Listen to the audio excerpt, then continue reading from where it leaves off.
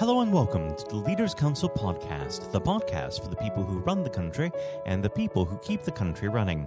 You join us on yet another sunny day here in the capital. I'm Matthew O'Neill, and today, as always, we ensure that we have a variety of distinct perspectives on leadership. First, we're joined by Andrew Nugee, owner and chief executive of Imagineear, a company that develops content and technologies for culture, leisure, and healthcare venues. Andrew, hello. Good to speak to you, Matthew. Good morning. Good morning. Thank you for coming on the program today. Now, normally we dive straight over to the subject of leadership, but considering the ongoing COVID outbreak, let's start there. This has affected many industries very heavily, especially those in tourism and leisure and in venues altogether. How has this affected your organization? Well, to give you a little context, for the last 5 years, since 2015, we've grown the business at 30% compound. We grew 43% in 2019. We were 10% ahead of our budget in Q1 this year. And then in April, suddenly and fundamentally, everything changed. The revenues were down 88% against the budget. We had two pieces of good luck. One is the December year end, so we were sitting on quite a lot of cash. And the second is we manufacture in China, and we'd seen this coming. We have a very good relationship with our manufacturers in China, and they'd alerted us to this. So we first started planning in February, and by March we were flexibly working and then working from home and by Zoom. We furloughed a small proportion of our staff. We took a decision to furlough whole teams rather than to split teams. We deferred leadership salaries, and we instituted a pivot towards our healthcare business and towards what I call digital everything. So the other thing is we started stressing about office space, which at this point was just a cost and redundant to us. Now, do you feel that this is going to change the way that you operate in the long term? Well, that's a very interesting question. I think the answer is inevitably yes. The question is by how much and in exactly what way. So I just take two things. One is the sort of working by Zoom or communicating by Zoom. During a crisis, you need to communicate more frequently. And so where we had for 10 years quarterly staff meetings in person, we now have monthly staff meetings by Zoom. And the advantage of that is that we collectively can talk to everybody at the same time and on an equal basis, as opposed to talking to the London office and then the Amsterdam office sequentially, for example, on different occasions. So that I think will probably remain. There's a big question about returning to the office. I'm frustrated by the discussion about returning to work because we've always worked. We worked from the 26th or whatever it was, or 23rd of March onwards. We've been working, but we've not been in the office. Right. Returning to the office is a sensible question. I can see the advantages of working from home, which is you save money, you save time, there's more flexibility. It may boost productivity. There is some evidence that that's the case if people want to work at home. On the other hand, if you come back to the office, there may be greater creativity that's generated through personal contact. I am concerned a little bit about social capital decay over time, and being in the office allows us to rebuild social capital. And it may also help us regain the weekend. So I suspect we'll end up with a compromise, and there'll be less obligation to be in the office, and there'll be greater flexibility for people working at home in the long term. Now, of course, there have been many changes over the last few months, but let's try and ignore them for our next section. Now, over the past 10 years, there's been a lot of change. How would you say the workplace has changed from 2010 to, let's say, just before we started going out in March? Goodness, that's a big question. I would think the biggest changes over the decade are the increased computerization, digitization, automation of everything. I'm talking, of course, as a media company, and media was always quite technically heavy, but nevertheless, that's accelerated. Part of that is communications, the fact that we're able to email from anywhere. Work becomes more portable in a sense. Work is, we're able, we see the work-home boundary become more fluid. Work has less formal over my lifetime. When I went to work in 1985, I was wearing a suit. and now, of course, would never wear a suit unless I was meeting at the bank or a client. And there's been inevitably a long-term shift towards greater equality, greater awareness of equality issues, which is entirely to be welcomed. Where do you think the workplace will be in 2030? How it will be in 2030? Mm-hmm. That's the question. Well, I think it'll be more of the same. I think we will... I still think there will be groups working in offices, although the idea of a company is, in fact, probably not more than a couple of 100 years old, and there's nothing inevitable about companies. But it is an efficient way to get stuff done. I suspect we will see, we're certainly being led to believe there will be a greater degree of automation and a robotization of things that can be done by robots. But I'm an optimist, and I believe that there will still be a place for creativity, for originality, and for collaboration, and that these are things that are best done between people, and therefore in offices. More than this is probably quite hard for me to predict. Well, I think you've done a very good job of predicting what we can, but of course we don't have a crystal ball. We should move on to the subject of leadership. I always like to start this part of the conversation off by asking the same simple question. What does the word leader mean to you? Well, I think a successful leader is a figurehead who probably does a couple of things. Identifies a destination for the group and sets the course for it, a vision, if you like, of what the company in this case could be. Secondly, communicates it effectively to the various constituencies, and by that I mean clients, in my case our board, our investors, and of course staff. And thirdly, I once heard Sir Andrew Parker, who used to lead MI5, speak on this subject, and he said, I have a very varied group of people who I manage. My job is to get them to work well together and then to step out of the way. And I do think there's something about that as a leader, as opposed to a manager, which is to balance a team and then get out of management's way. And how would if there's one more thing, it would be, sorry, Matthew, if there's one more thing, it would be to work constantly with incomplete information. And how would you describe your leadership style on a day-to-day basis? Well, I try to do those things that I identified as being hallmarks of successful leadership. I'm in a different context, though. We're a small senior team. We're friends, and we've been working together for over a decade. In the current jargon, therefore, we benefit from a ton of this social capital. And in this setup, the leadership is slightly different. I see myself as primus inter pares, but we try to achieve consensus as far as we can.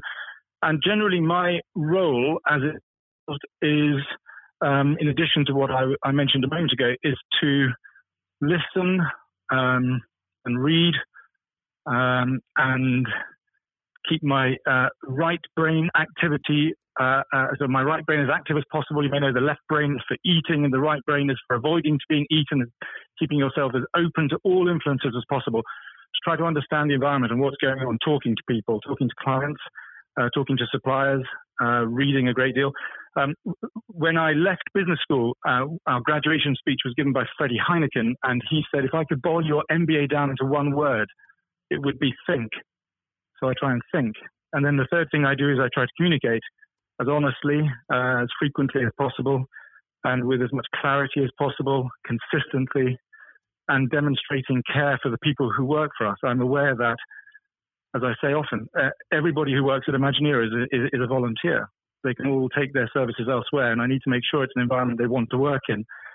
And then I suppose two other things I do. One is I occasionally create processes, although I very rarely manage the processes over the medium term. And the last thing is I am, of course, decision maker of last resort for contentious or difficult or larger decisions. I think that probably wraps it up. Well, let's talk a bit about contentious decisions. One of the most difficult things about being a leader within business is dealing with conflict, of course. Do you have a specific method of how you resolve it? I don't think I'm particularly good at this. I presume we're talking about verbal conflict. I have quite a high tolerance for robust debate. I come from a large family of 4 boys, and there was a lot of debate. I also believe in fairness. And when I'm chairing meetings, I like to make sure that everyone has had a chance to speak their mind. I mentioned that I prefer consensus, but in the absence of consensus, I am willing to step in and sort of make a decision and then ask everybody to move on. I'm sure there are probably better ways to deal with conflict, Matthew. Now, unfortunately, our time together is starting to draw to a close. But before I let you go, what does the next 12 months look like for Imagineear? Well, in the visitor attraction space that we work in principally, it will be tough. We've been talking about a second wave in the autumn when we get back indoors, where there's apparently a 20 times higher chance of catching the virus for some time now. But we didn't expect there to be a second wave over the summer. So I'm not optimistic about that. I don't think we'll be back at 2019 scale until visitors feel wealthy enough and safe enough and confident enough to travel. And in the meantime, there's a sort of double whammy of the end to the furlough schemes and the need to start repaying the government deferrals that we've benefited from. Despite all of that and the temporary halt to the economy, we're living in a more experiential world. Imagineear is exceptionally well placed to continue providing some of these experiences, whether on large screens or through virtual reality or on your phone or on our own devices. And we continue to add skills and to continue to look outwards and upwards. And actually, I am very future. As I heard David Blunkett say, there is the simple requirement is, I'm paraphrasing, to be standing at the end of this, and we have every intention to be standing at the end of this. Well, Andrew, that is excellent to hear, and I do hope we can have you back on the program at some point in the near future. But for now, thank you. Thank you, Matthew. It was good to talk to you. That was Andrew Nugee, owner and chief executive of Imagineear. And now, if you haven't heard it before, is my exclusive interview with our chairman, Lord Blunkett. Lord Blunkett, welcome. Thank you very much. It's very good to be with you. Well, of course, nothing is being said at the moment other than COVID-19, which we must touch on. What would your message be to small businesses who are trying to keep going? Well, I think the last ones standing will be the ones that thrive when we get back to some sort of normality. So it's have confidence and courage. Obviously take advantage as far as you can of the government help. I think that Rishi Sunak, the Chancellor, has gone about as far as you could have expected in the circumstances. There are obviously small businesses that fall between the cracks. Those who don't have defined premises can't benefit from the business rate waiver, have not really been able to demonstrate that they can adhere to the PAYE for furloughing staff, and of course whether they can receive the grant, 10,000 or 25,000. All of those who can are obviously able at least to benefit from that for the time being and look to the future. But I think the second thing to say, and they don't need me to tell them this as a politician who did once do a business studies qualification, which is that it will be a different world, and being able to think about how that world will look in a year's time and be creative about it and learn from not just what's happening to you at this moment in time, but to others around you and the sector that you're working in, that will be really important. Do you feel that the long-term effects of the COVID-19 outbreak will in some ways be positive for British industry?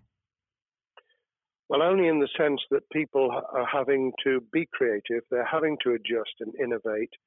Therefore, they're thinking about more productive, if you like, greater productivity ways of delivering the same service or delivering the same products. And in that sense, I think we'll have temporarily at least very much higher unemployment than we've become used to, but we'll probably have a burst of productivity, which will help with the recovery. Whether it will help with the inequity of the way in which our economy is imbalanced, both between services and productivity and the production of goods and services, I'm not sure. What we will need to try and do is to ensure that the geographic imbalance that exists is, as far as humanly possible, is dealt with by both the entrepreneurship and innovation from the bottom up and targeted government help, which will still be needed. And we are now in the throes of the kind of borrowing that we saw back in 2008 to save the banking and economic system. We're having to do that to save the whole of our productive business and commerce, and I think that will have to be sustained for some time. Do you feel that people will take a second look at global supply chains in the wake of this outbreak? I think there's going to be much more creative ways of using local supply and linking up inside sectors much more effectively, and I hope that the Leaders' Council will be able to play a part in that, in the sense that people who have something in common, a synergy in terms of what they're delivering, whether it's a service or whether it's manufacturing or whatever, will be able to see that there's a good outcome from knowing the sector better, linking with people, not just geographically, locally, but those in this country who may not have been on the radar in terms of what they produced for the supply chain. And of course, ensuring, because there's quite a lot of fraud going on as we speak with people getting into cyber attacks, that they'll also take account of going into the cyber security side effectively as well. The more we are online, the more people who are working from home, the more vulnerable those businesses and their supply chain become. And that's something to think about as well. How important is strong leadership at the moment? Well, I actually think that it's brought to the fore leadership in a whole range of areas, from obviously government itself, and there's been ups and downs with the Prime Minister's severe illness, but all the way through the public and private sector. People have, to use the jargon, stepped up, and they've shown local, regional, national level the kind of leadership that Britain historically was very good at. Regrettably, we've not seen the same on the international scene for all kinds of reasons, but maybe we will in future. So I think out of this will come experience of people who have seen an opportunity to do good, as well as seen an opportunity to provide a good service or goods, including, for instance, shortages for the health and social care system, the food chain and the like, but also I think in terms of seeing the synergy between the private and the voluntary sector and using people's commitment to each other in a very positive way. I'm not sentimental about this. Things will revert. But actually, I think there's a kind of moment of moral judgment of people feeling that they've got a role to play outside the immediate survival that they're engaged in. And if we can hang on to a little bit of that social responsibility, that will be a very positive outcome. Absolutely. Now, what's your broad view of how the government is responding to this? Are you broadly supportive of their measures? Well, it may surprise people to hear that I have been very supportive. Of course, there's been legitimate criticisms about the speed of response on protective equipment and on issues relating to testing. But my own view is very similar to the challenge that was made to the Prime Minister of Italy when people said, why didn't you close Italy down faster? And he said, a fortnight before we did it, I would have been considered to be a madman and nobody would have agreed to do it if I'd tried to move too quickly. And I think that's something that we need to reflect on here in the UK. We may have seen the signals elsewhere across the world and taken them more seriously at the time. Hindsight is a wonderful thing, but as someone who's had his life in the opposite political party to the present government, I think that with some hiccups and mistakes, they've not done a bad job in what has been incredibly difficult circumstances. And you're absolutely right. In a liberal democracy that we live in, it's very difficult for people to swallow orders given to them from government. Well, the UK and And the US, and to some extent the Scandinavian countries, have a very different history and therefore interest in maintaining the freedom to decide and the persuasion and consent that's required. Those countries that have experienced one way or another totalitarianism over the last century have a slightly different way of coming at this. I don't want to exaggerate it, but I think that that's why getting the balance right of getting people to go along with what you want them to do in their interests as well as the nation as a whole is a sensible, proportional balance. And I think we now need to adjust to the coming out of the crisis gradually, readjusting to recovery in the same way. Now, something you've mentioned recently on this balance is the police overreach in the enforcement of the COVID-19 structures that have been put in place. What have they done right, and where have they gone too far? Well, I think that they were interpreting what was not necessarily as clear advice as it might have been for all kinds of reasons, because people were feeling their way. I think what's come out of it has been a demonstration by local police services in some parts of the country that they could get people to do what was needed without the heavy hand of drones overhead or people being told that they shouldn't be walking in the street, because this was all about self-isolation, not incarceration. It was about getting people not to pass the infection on to each other and therefore to provide distance rather than to make our lives a misery. Those police services that adopted that policing by consent and chivying people along did really well. Those who went over the top, I think, soon got a very substantial pushback. And one of the strengths of our democracy is that you could have that debate. People could say, I'm terribly sorry, we think the police force in our area has gone over the top. And that in itself is a constraint and a readjustment. That's another strength of living in a country where you can have opinions and express them without actually being thought to be a fool. Now, of course, the government has faced criticism that they were slow to react, and Boris Johnson wasn't present at the early COVID-19 COBRA meetings. Now, Number 10 has claimed that this is normal practice. The health secretary often chairs COBRA meetings related to health. Does this tally with your experience as a Secretary of State, or would you have expected the PM to be more hands-on during the initial stages? I think different prime ministers do have a very different style.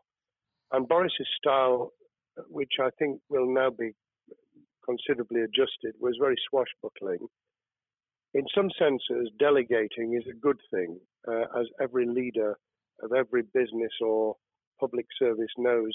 Those who try to pull too much into themselves end up with a massive bottleneck, great failure of trust, and the inability of people to show what they're worth and to demonstrate their capability.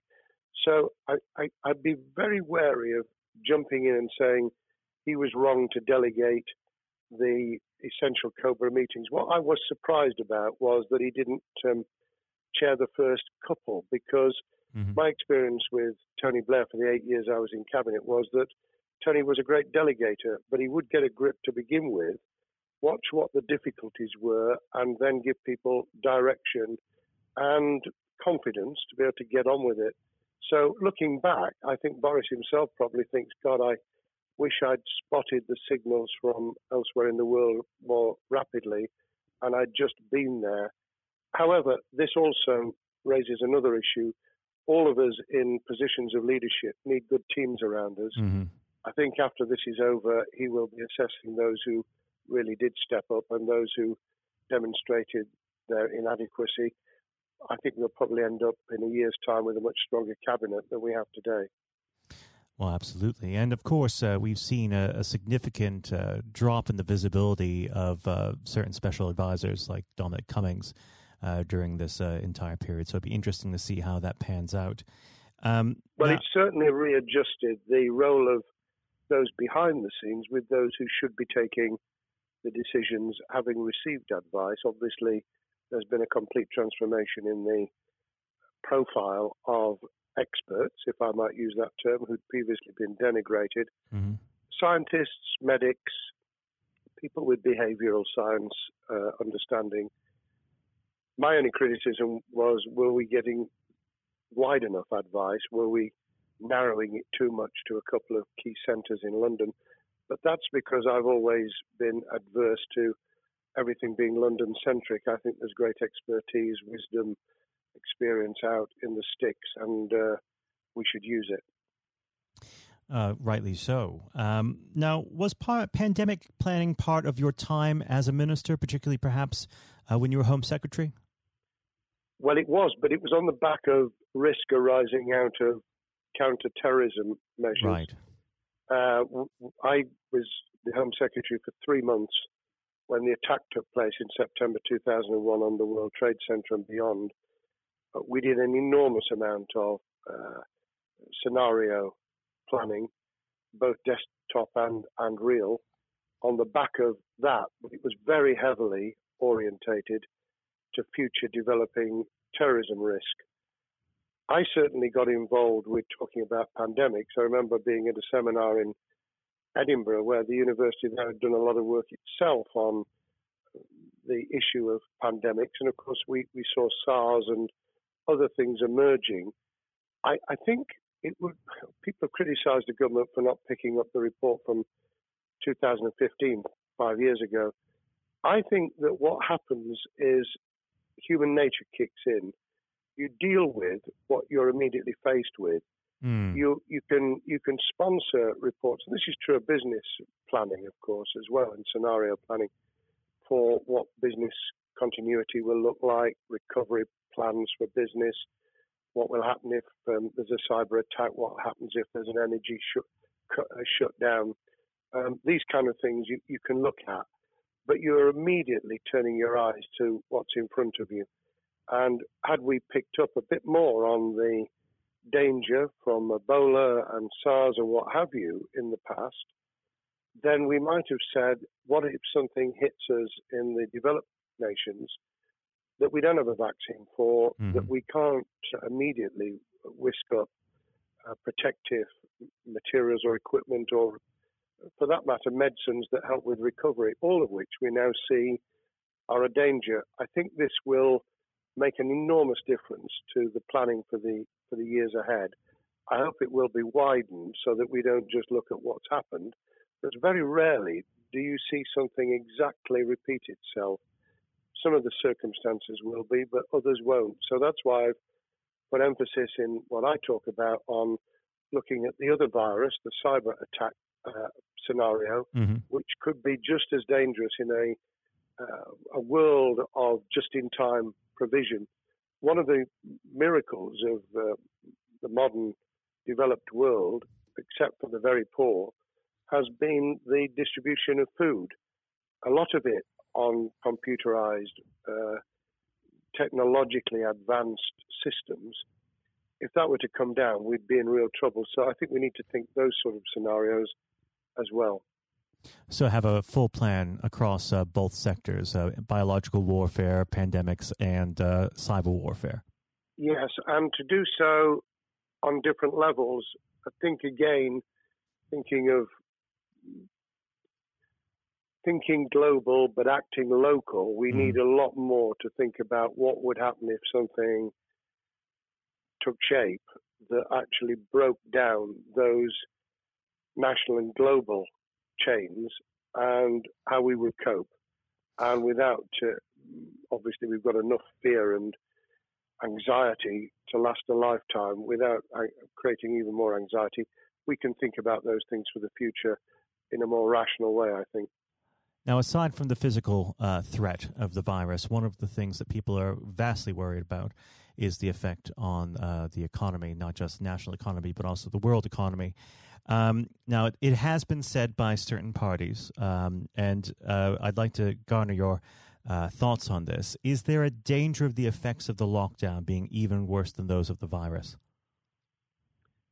Were it be prolonged, I fear that balance would tip the other way. It is about proportionality. It is about balance. It's the wisdom of Solomon, really, to get the moment right when you start to move and then to move quickly. There's no doubt whatsoever that we are stocking up, not just on the economic and employment front, which will be devastating enough, but on the health and social well-being front, enormous challenges. And they will need careful handling because there's a lot of people whose lives, for a variety of reasons, are at risk in the future on a scale that we've been dealing with over the immediate handling of the pandemic, concentrating really hard on those affected by COVID-19, those sadly who have died or been seriously incapacitated. That will roll over into the economic, the social, the mental health and cultural well-being of the nation, and that will need all of us to pull together as well. Absolutely. Now, do you believe the government's doing enough for business? I think that the speed of reaction once the scale of the pandemic was clear was very good. I've praised Rishi Sunak for his action. Remember, a chancellor who only just come into office was planning to deliver the budget in the middle of March and has had at least three equivalent budgets since. I think he's handled it very well. Understandably worried now about what we're doing to our economy. The level of borrowing is sustainable because of low interest rates, but it reaches a point, of course, where it tips over so that you can't then do the kind of structural investment requirements that the government were laying out before and in the March budget. And those will have their consequences as well as a planned payback over many years. I think we've learned something over the last few months. We needed to take immediate action. We don't want another round of austerity equivalent from 2010 through to 2019. I don't think the nation, on the back of what's happened and the challenges we have, could take that. And therefore, we need a different plan, economic plan, over a much longer period, just as we did from the Second World War all the way through to 2002, when the final American loans were paid off. Now, of course, one thing that's on everyone's lips, how much longer do you believe that the lockdown can go on for? I believe that we need to be substantially back in action as an economy in June. This obviously is led in terms of places where people would meet in large numbers, having to adjust to the fact that it will be longer for them. And sadly, that will involve business closures. It's why the Chancellor extended the furlough scheme to the end of June. Mm-hmm. But unless we get things moving in June, I think we'll run into the summer where all kinds of services and industries will have a chain reaction effect. And what happens with one will then have a major impact on another. And then you get the skittle effect where things get knocked down that you hadn't perceived were going to be affected. So I very much, if I were in government, and I always think of things in that context, what would I do if I were in government? I would be on the side from the second week in May, on the side of the hawks in terms of saying we've got to start moving, and we've got to do so with the collaboration and cooperation of the public who have got the message, who did behave, who responded magnificently. Let's try and get back, perhaps, doing things differently for a time, but substantially getting back to business as usual. And unless we do that, then those areas that can't and wouldn't expect to be back in action immediately get pushed further into the middle of the year and the autumn, and then they become unsustainable. Now, of course, one of the other major developments we've had recently are the changes in the Labour Party. So if we could just speak on the Labour Party for a while. This might sound like an obvious question, but how does Sir Keir differ from Mr. Corbyn? Well, I'm biased because I believe the Labour Party has come out of 4.5 years of a black hole of a nightmare, where it neither represented a credible opposition nor an electable government, and the combination was to let those who supported the Labour Party and needed some of its policies let them down very badly. Sir Keir Starmer both is a highly intelligent, professional lawyer who, as Director of Public Prosecutions, led the service well, had to take difficult decisions at a time of austerity, understands the world beyond Labour members, but has been able to do business with those who originally supported Jeremy Corbyn and was able to command support from them. His creation of a balanced shadow ministerial team has been very encouraging. I supported Lisa Nandy, who he's made shadow foreign secretary, because I thought she understood the north of England and the disaffected former Labour voters.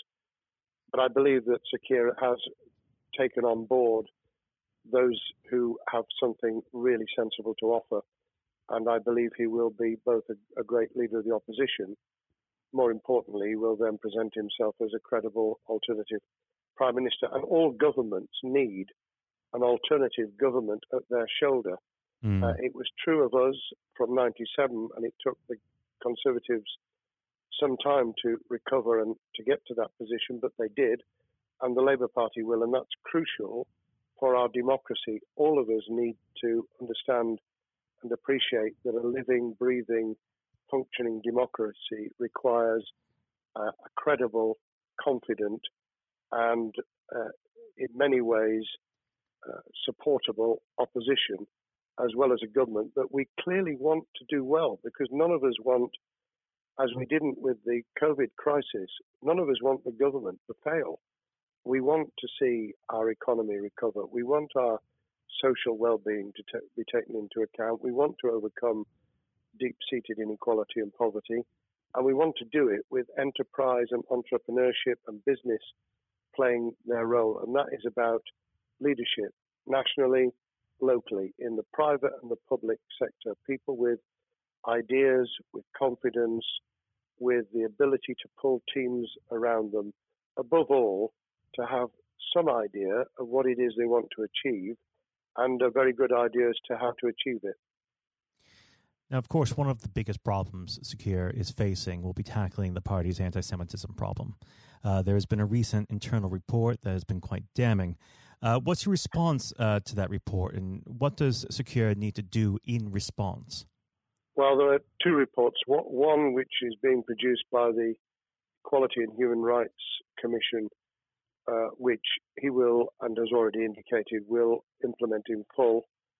The second was a leaked report put together by the supporters of Jeremy Corbyn, 800 pages of private interchanges on social media, which he has, Keir Starmer, set up an investigation to identify who did it, who leaked it, what the content was, does it have any salience and lessons for us, and where necessary, action will be taken.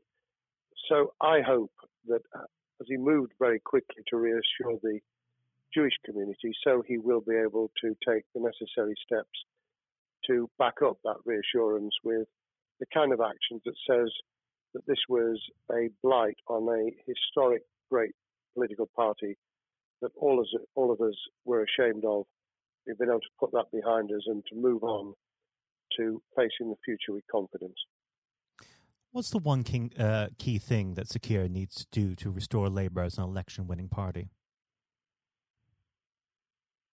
I think Sir Keir Starmer's major challenge is to convince sceptical voters that Labour has not only reverted to a party that they can support because they can see it acting, developing, presenting as a credible alternative government, but also that the lessons have been learned from the fiasco from 2015 onwards. In other words, there have to be very clear signals of substantial change, not just the right words, not just reassurance that we're not going back to some of the crazier policies, but actually that we've understood why the electorate rejected those policies so substantially in December 2019. If people get that message, they'll understand that the Labour Party has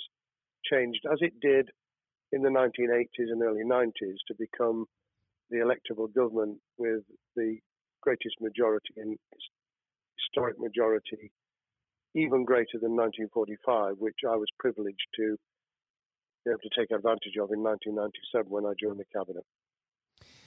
Now, I know what your answer is going to be to this question, but indulge me. Do you think Sir Keir has what it takes to be PM? Yes, I do. I think he has the background, he has the experience, he has the professionalism, he has the forensic mindset, and he has the confidence to have put a team around him which will ensure that it will work. And those elements are true of all leaders. Ideas, the ability to build a team, to have confidence in that team, and to be able to demonstrate leadership in practice, sometimes at the most difficult times. And, you know, the Leaders' Council, those sharing their thoughts with the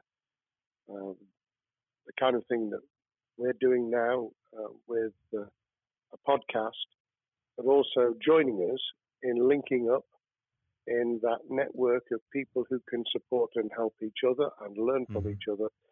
That is what needs to be done in politics as it needs to be done in business. Thank you very much indeed, Matthew. Well, thank you for coming on the program. It's been an absolute pleasure, and I look forward to speaking with you again. Thank you very much, and good luck to all those listening in what has been a nightmare scenario. Good luck for the future. Have courage, have confidence, and yes, listen to those who know more about business than I ever will. Thank you, Lord Blunkett. Thank you. This has been the Leaders' Council podcast. Thank you for celebrating excellence in leadership with us. I have been your host, Matthew O'Neill. Until next time, goodbye. Thank you for listening to our podcast. The views expressed within the podcast do not reflect the views of the Leaders' Council of Great Britain and Northern Ireland, its parent company or subsidiaries, members of staff, other guests, or any other person therein associated.